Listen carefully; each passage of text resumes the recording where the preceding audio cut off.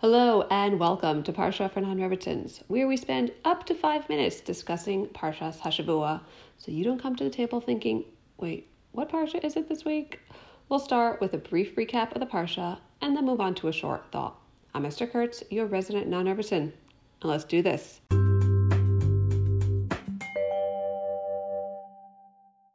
This week is Parshas Vayeishev.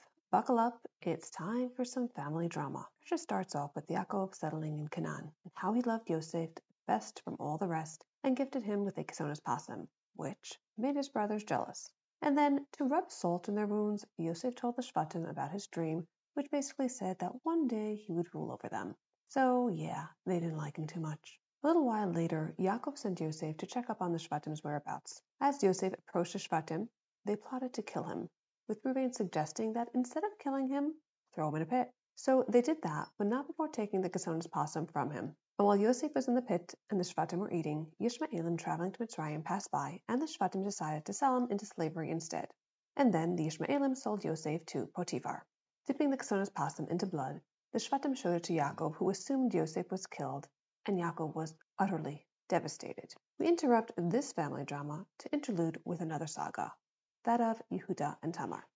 Yehuda married and had 3 sons. The first one married Tamar and died before they had kids. The second son married Tamar to do Yibum, but they didn't have kids either, and he died. Yehuda did not want to give his last son to Tamar because she seemed to be a bit cursed.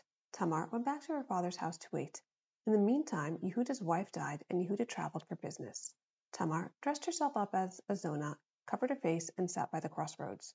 Yehuda didn't recognize her, was intimate with her, and when a few months later she was visibly pregnant, Yehuda said that she should be burned for znus. At the last moment, she revealed Yehuda's staff and ring that he had left behind when they were together, and Yehuda, realizing what happened and why she'd done it, admitted he was the father. Tamar was free and gave birth to twins Zerach and Peretz, the progenitor to Mashiach. Getting back to Yosef, he was in Potiphar's house, was super successful. Potiphar put him in charge of everything, and then it all goes to pot when Potiphar's wife starts making continuous advances on him. Yosef kept on rejecting her until she lied and told Potiphar that Yosef was the one hitting on her. So Yosef was thrown in jail. But Baruch Hashem, the warden liked him and put him in charge of all the prisoners. The last bit in the Parsha is the story of the Sarah Mashkim and the Sarah Opim. Both thrown in jail for crossing Paro, both had dreams. Yosef interpreted both of them. For the Sarah Opim, he said he would be hung. To the Sarah Mashkim, he said he would be released. And Yosef asked the Sarah Mashkim to remember him and mention him to Paro. Everything Yosef interpreted happened, but alas, the Sarah Mashkim forgot about Yosef, and Yosef stayed in jail for another 2 years. What a cliffhanger. Let's move on to a small thought. This parsha contains an Orach Chaim that my husband and kids are sick of me talking about, so I'll tell it to you instead. Remember in the parsha recap how the Shvatim thought to kill Yosef and then Reuven said to throw him in a pit? Guess what? There's more going on there than Reuven's benevolence. So when the Shvatim see Yosef coming from a distance, they plot to kill him and say, Hine Baal HaChalomos Halazeh ba. Behold, the master of dreams is here. They weren't stopped making fun of him. The dreams Yosef asserted were nebuah, and the Shvatim thought he was a Navi Sheker, and therefore Chayav Misa. The Shvatim were thinking, let's kill him and see what happens to his dreams. Then we'll know it wasn't anything, because he's dead.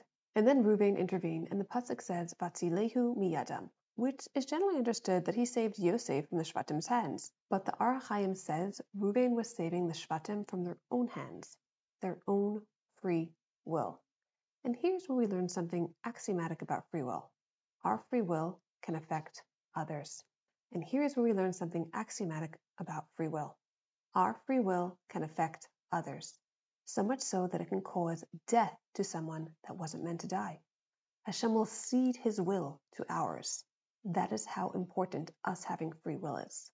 In that case, if the Shvatim kill Yosef, then it might have just been them exercising their free will, and it means nothing about the dream's authenticity. So what did Reuven propose? Throw him in a pit with scorpions and snake. Put him in a real sakana, but a sakana of nature, where Hashem has complete dominion. The scorpion only stings if Hashem says so. If Yosef dies there, then it's because he was meant to. There was a decree upon him, not because of the Shvatim's free will. There's a lot more depth to seemingly simple family drama.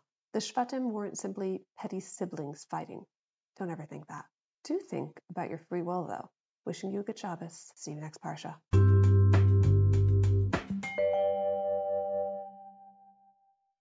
Have questions or comments? Email me at emunah4nr@gmail.com. That's EMUNAH, the number 4, NR@gmail.com.